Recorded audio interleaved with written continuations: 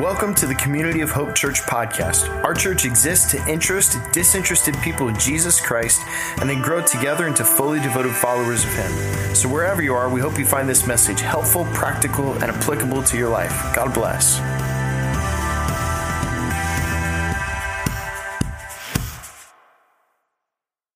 So today we mark the official beginning of the Advent season. And so we want to take just a few minutes at the top of the service to think about the significance of Advent.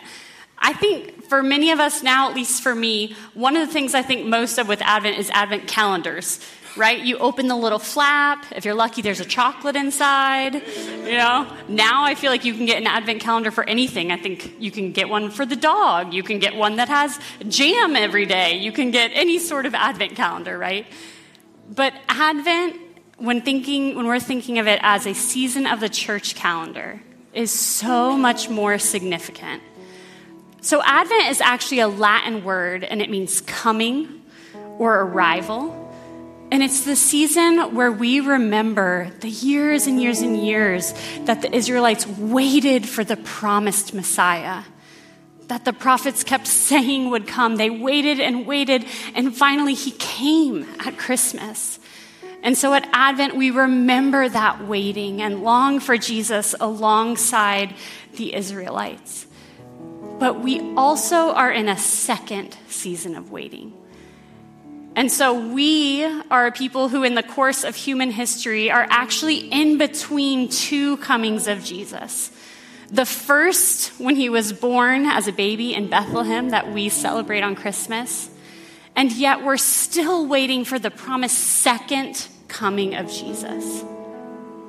We are waiting for when he will come, when he will return in glory, when he will return to redeem all things, when he will usher in new creation and new earth, and there will be no more tears, no more crying, no more sorrow, no more pain, no more death. We're still waiting for that second coming of Jesus. And so this is what we remember at Advent, that we once waited and Jesus came. And we're waiting again because he will come again. And one of the traditions that we really use in the church to mark the passing of Advent is the Advent wreath.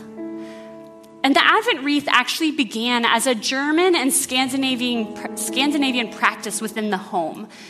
They would take these candles. It didn't matter then what colors they were or if they were in a line or in a circle.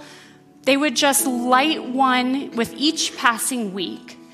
And they did this to mark the time and the increase of light each week in the face of increasing darkness as the winter solstice was coming.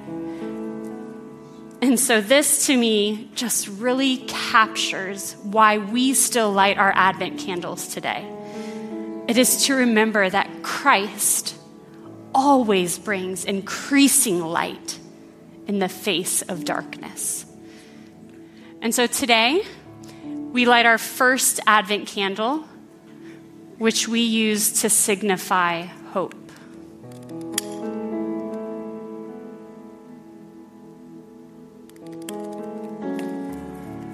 And we remember that hope has come in the person of Jesus, and hope will come again. Here we go. So hope has come. Hope will come again. That is what we remember. So we're officially into the Christmas season. It's the first week of Advent. I hope you have your decorations up. I hope Mariah Carey is playing in your house. Woo! Oh, yeah. Hear those jingle bells, right? And it's just an awesome Christmas time. My family and I, we've begun our Christmas traditions. One of the things we do every year is we go to the same Santa every single year at one of the local malls. And we took our family picture for our kids visiting Santa Claus to give them our list. And so here's my kids. Look carefully. My girls look so nice, which they're wearing the dresses that their grandmother made. So Linda, if you're watching, thank you. And my boys, they're also wearing what their grandmother made them, But we're having a little bit of a problem here. In fact, let's zoom in a little bit on Asa having a full-blown Santa panic attack. And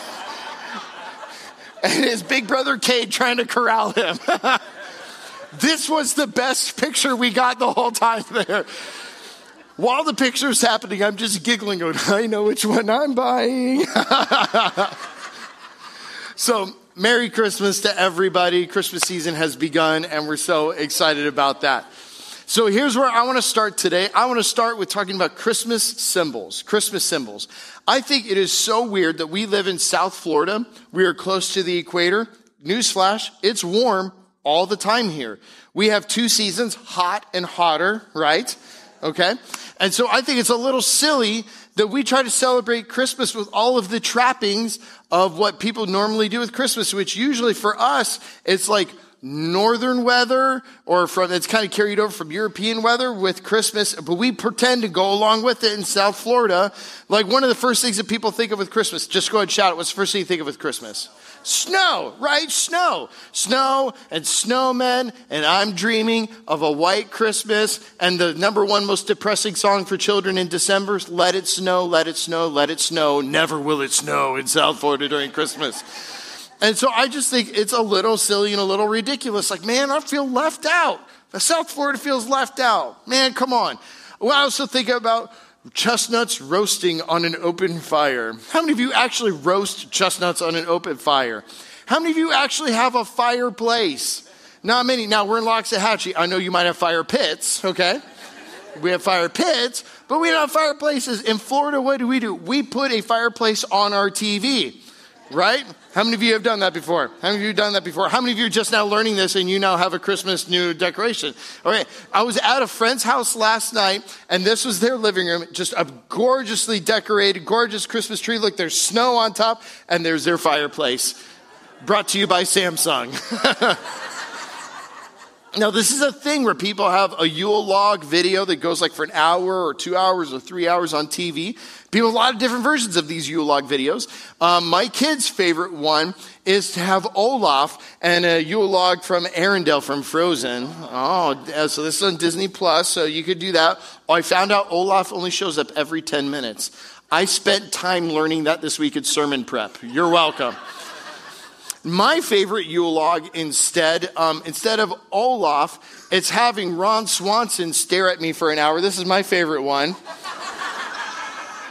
This exists. You're welcome. Brought to you by the internet, where Ron stares at you and just shakes his cup and looks at the camera for an hour straight and doesn't say a word with the fire going on in the background. Manly and America. There it is. Love it.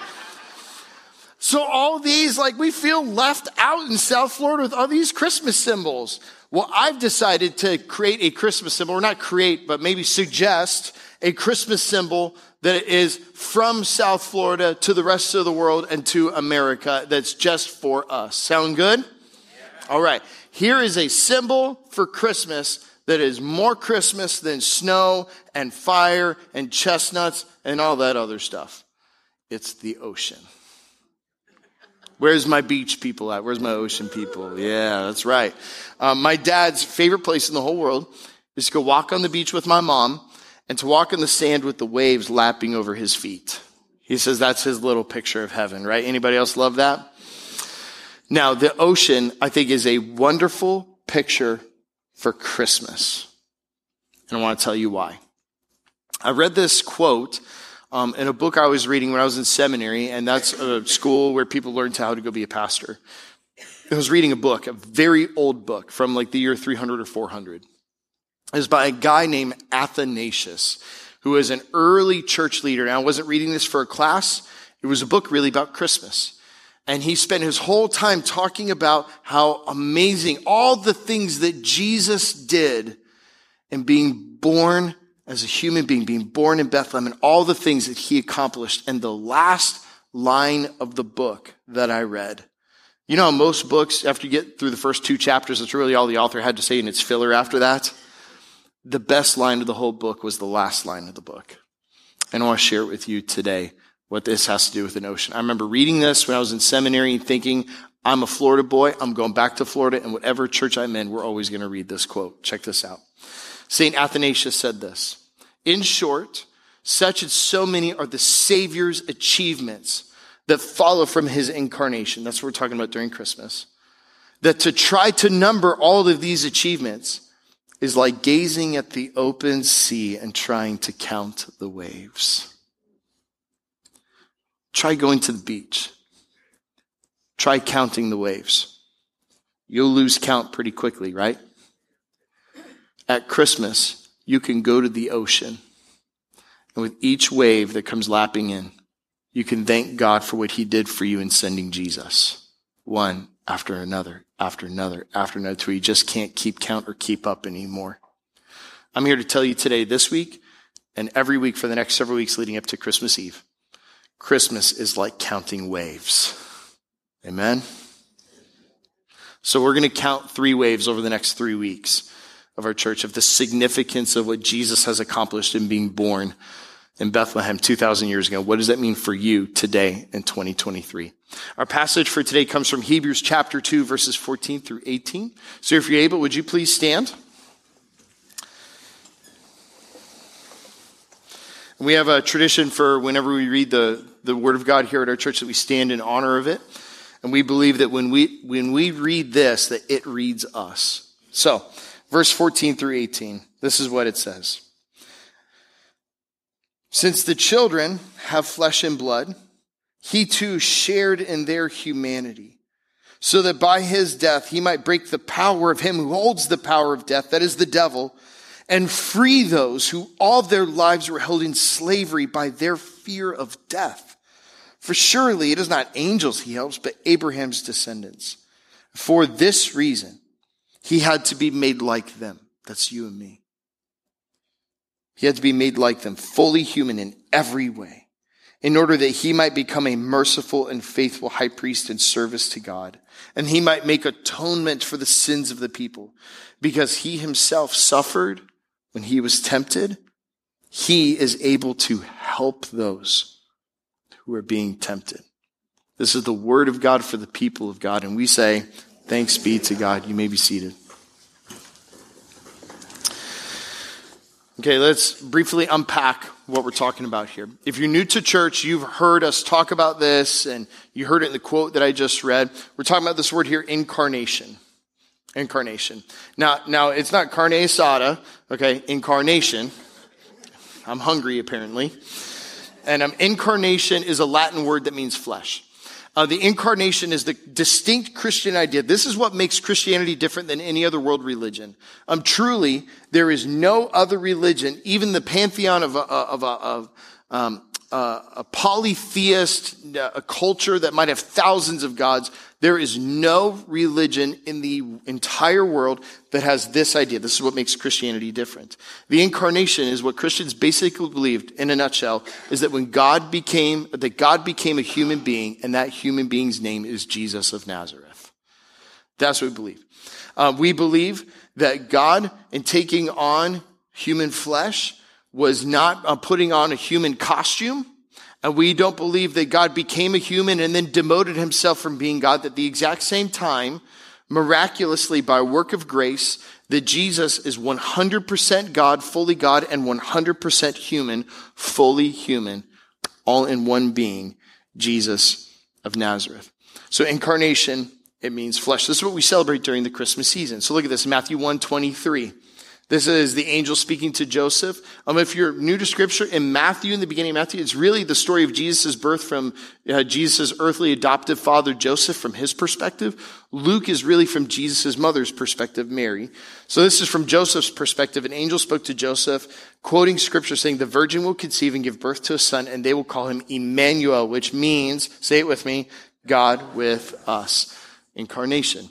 The most important verse in the Bible, not the most popular verse in the Bible, thanks to people like Tim Tebow, is John 3:16.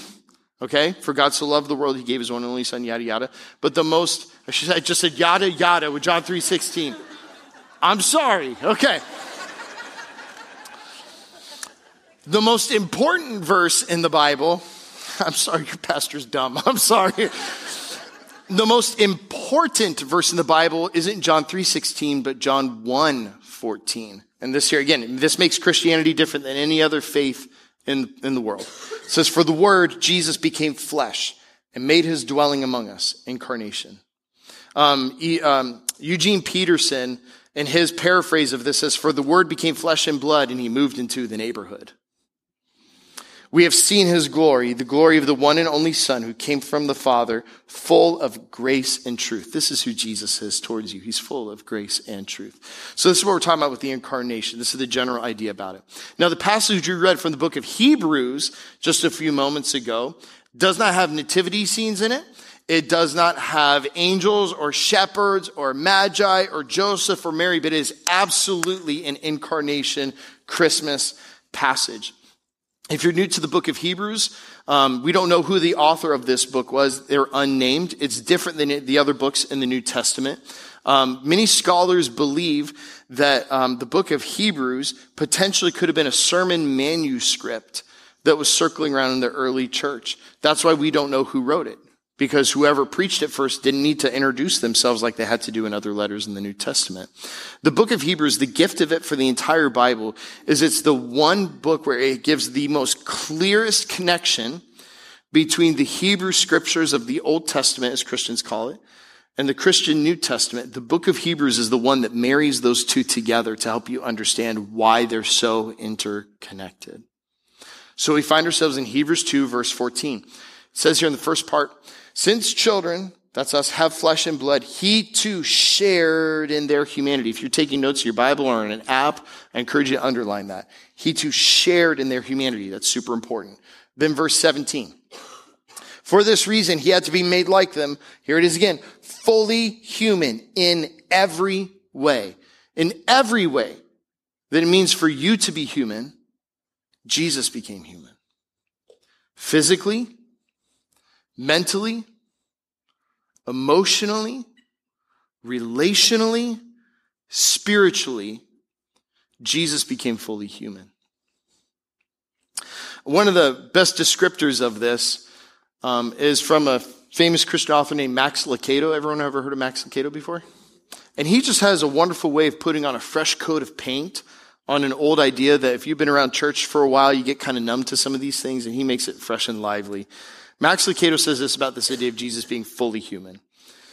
He said this, angels watched as Mary changed God's diaper. Did you hear that?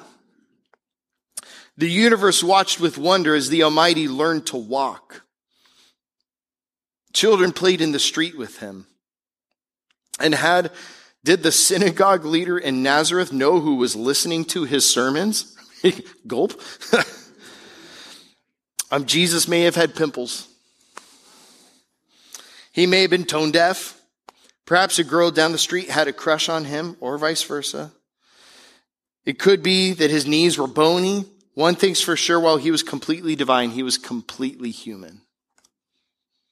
For 33 years, he would feel everything you and I have ever felt. He felt weak. He grew weary. He was afraid of failure. He was susceptible to wooing women.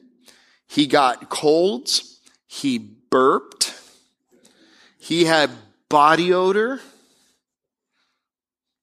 His feelings got hurt. His feet got tired. And he got headaches.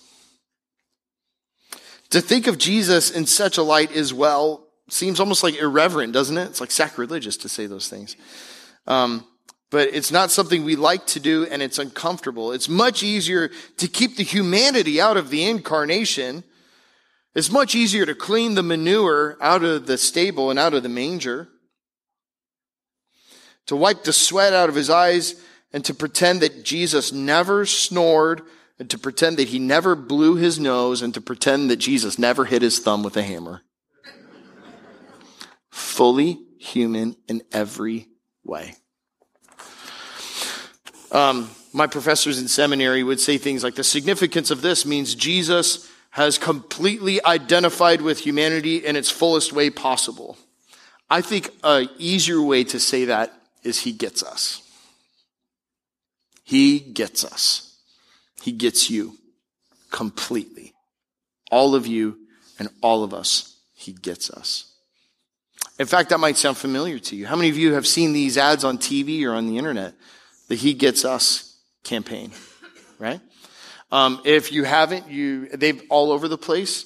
They are all over the internet, all over NCAA games, all over championship games. They even had a great ad in the Super Bowl that created a lot of buzz. This is the single largest evangelistic marketing campaign ever. A group of Christians have committed in the first wave $100 million to market this one thing. They want to reintroduce people to the Jesus of the Bible and his confounding love and forgiveness. Amen, right? And what they're doing, they're not saying, Jesus died for you, repent sinners, you dirty sinners, repent. They're not saying that. They're using the incarnation. Jesus gets you. He understands you. He understood what it feels like to be betrayed. Jesus understood what it was like to have his feelings hurt. Jesus understood what it was like to have his religious community reject him. Jesus knew what it was like to be afraid of dying. Jesus knows what it's like to die. Jesus knows what it's like to be physically violated. He knows what it's like to be wrongly judged and misunderstood. He gets us. All of us. My favorite one that just came out for Christmas tells the story about a young girl who gets pregnant. The boyfriend isn't the father, but decides to marry her anyway and marry the child. And when the baby is born, the young man puts the baby in a manger and then says on the screen, Jesus was born to a teen mom. He gets us. All of us. Jesus gets you because he became fully human. He not only gets you, guys, he also gets our world. He gets our world. And the world that he was born into was not this happy, clappy, perfect world. Jesus was born into political strife and war and genocide and pain and suffering. He gets us and he gets our world. I grew up in the Tampa Bay area, and the prominent newspaper now is called the Tampa Bay Times, but it just was rebranded that maybe like 10 years ago. For most of my life and for 100 years, it's actually called the St. Pete Times. And the St. Petersburg Times, this is from Christmas Day, 1962. There's a note from the editor on the front of the newspaper. It says, good news today, where the editor said, only today on the front page of our newspaper will be good news only. Isn't that cool? Yeah, I wish they would do that a whole lot more, right? So like, let's find all the bad news. No, can we just have some good news?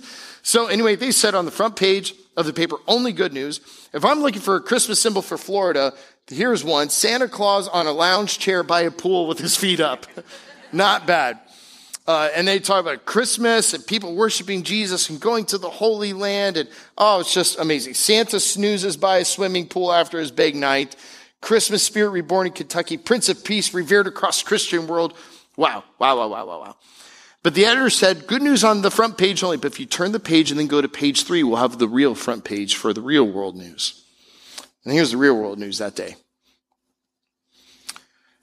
There's violence in Congo. A masked gunman stole $100,000 in Chicago. 9 children and a father died in a fire. Horrible news. Painful news.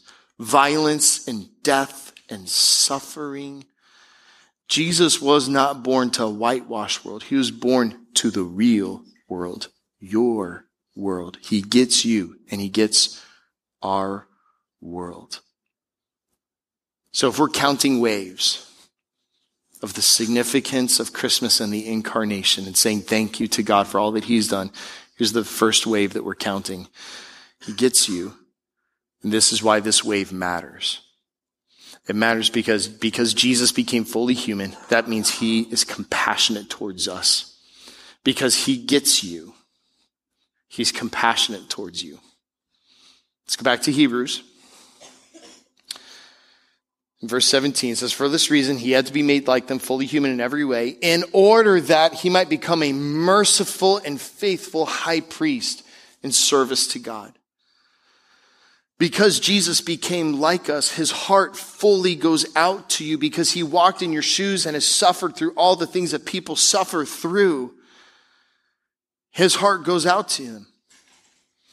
Do you know the 2 most powerful words in the English language? I understand. I hate really bad customer service. Anybody else here hate bad customer service? It's like my one pet peeve. Somebody just said, I understand. Yeah, that's right. That's my one pet peeve. I will lose my Christianity over a bad customer service experience. And the best customer service I've ever seen, one of them is actually at the Apple store. They just train their people really, really well.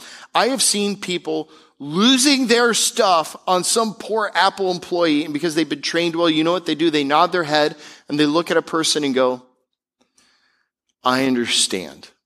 And it completely diffuses the situation. Have you ever had somebody come up to you when you were hurting and step into your pain and look at you and say, I understand? Isn't that a healing thing? It's a validating thing. Made you feel not alone anymore. This is what Jesus has come to do for you and for me. Because he stepped into our pain, he knows and he gets it. Dr. Steve Siemens says this, a mentor of mine and professor and author, says, God, then in the person of his son, knows how we feel and fully understands us. His knowledge of our predicament is not distant, secondhand, or theoretical, but it's direct, firsthand, and personal. God is not a stoic, unmoved mover. Think about your pain in your life. God is not unmoved by it. Oh, go back to the quote, please. Wasn't done. God is not an unmoved mover, but he is empathic fellow sufferer who understands. Because he gets us, he's compassionate towards us. Because Jesus became fully human, he's able to not only be compassionate towards us, but he's able to help us, and to help us specifically in temptation. When we're struggling, back to Hebrews 2. It says, because he himself suffered when he was tempted, he is able to help those who are being tempted. And then this author picks up this idea later in chapter 4, verse 15, when he says, for we do not have a high priest, Jesus, who is unable to empathize with our weaknesses, but we have one who has been tempted in every way, just as we are. Okay, so he's compassionate towards us. He gets it, and yet he did not sin. So check this out. Jesus, because he was fully human, experienced the gamut of every temptation. We know when he went into the desert, Satan himself came and tempted Jesus. I don't know about you. I know I've been tempted, but I am not that high in the totem pole. And I don't think Satan himself has ever come to tempt me to do something. I'm just not that important. I don't know about you. Okay? Jesus had what scripture says, the devil himself come and tempt him with the same temptations you and I face, and always falls into one of three buckets: prestige, or pleasure, or power. It's always one of those three. And Jesus said no. You ever asked, or let me say it this way, would you ever ask somebody financial advice who's broke? Probably not. Would you ever ask someone fitness advice who hasn't worked out in a decade? No, probably not. For my recovery friends, they talk about what's the criteria for asking somebody to be a sponsor. It's not just somebody you like or somebody you get along with. The criteria for asking for a sponsor, if you're working a recovery program, is look for somebody who's been where you are and who has what you want. Jesus has been where we are, and he has what we want.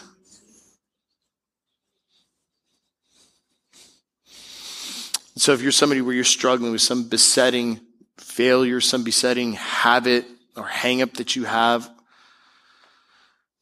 maybe it's flat out some sin you just can't shake, you don't know how to say no to, and you're struggling even with maybe addiction. Jesus found the way out, and he can show you, and he can give you the power to say no.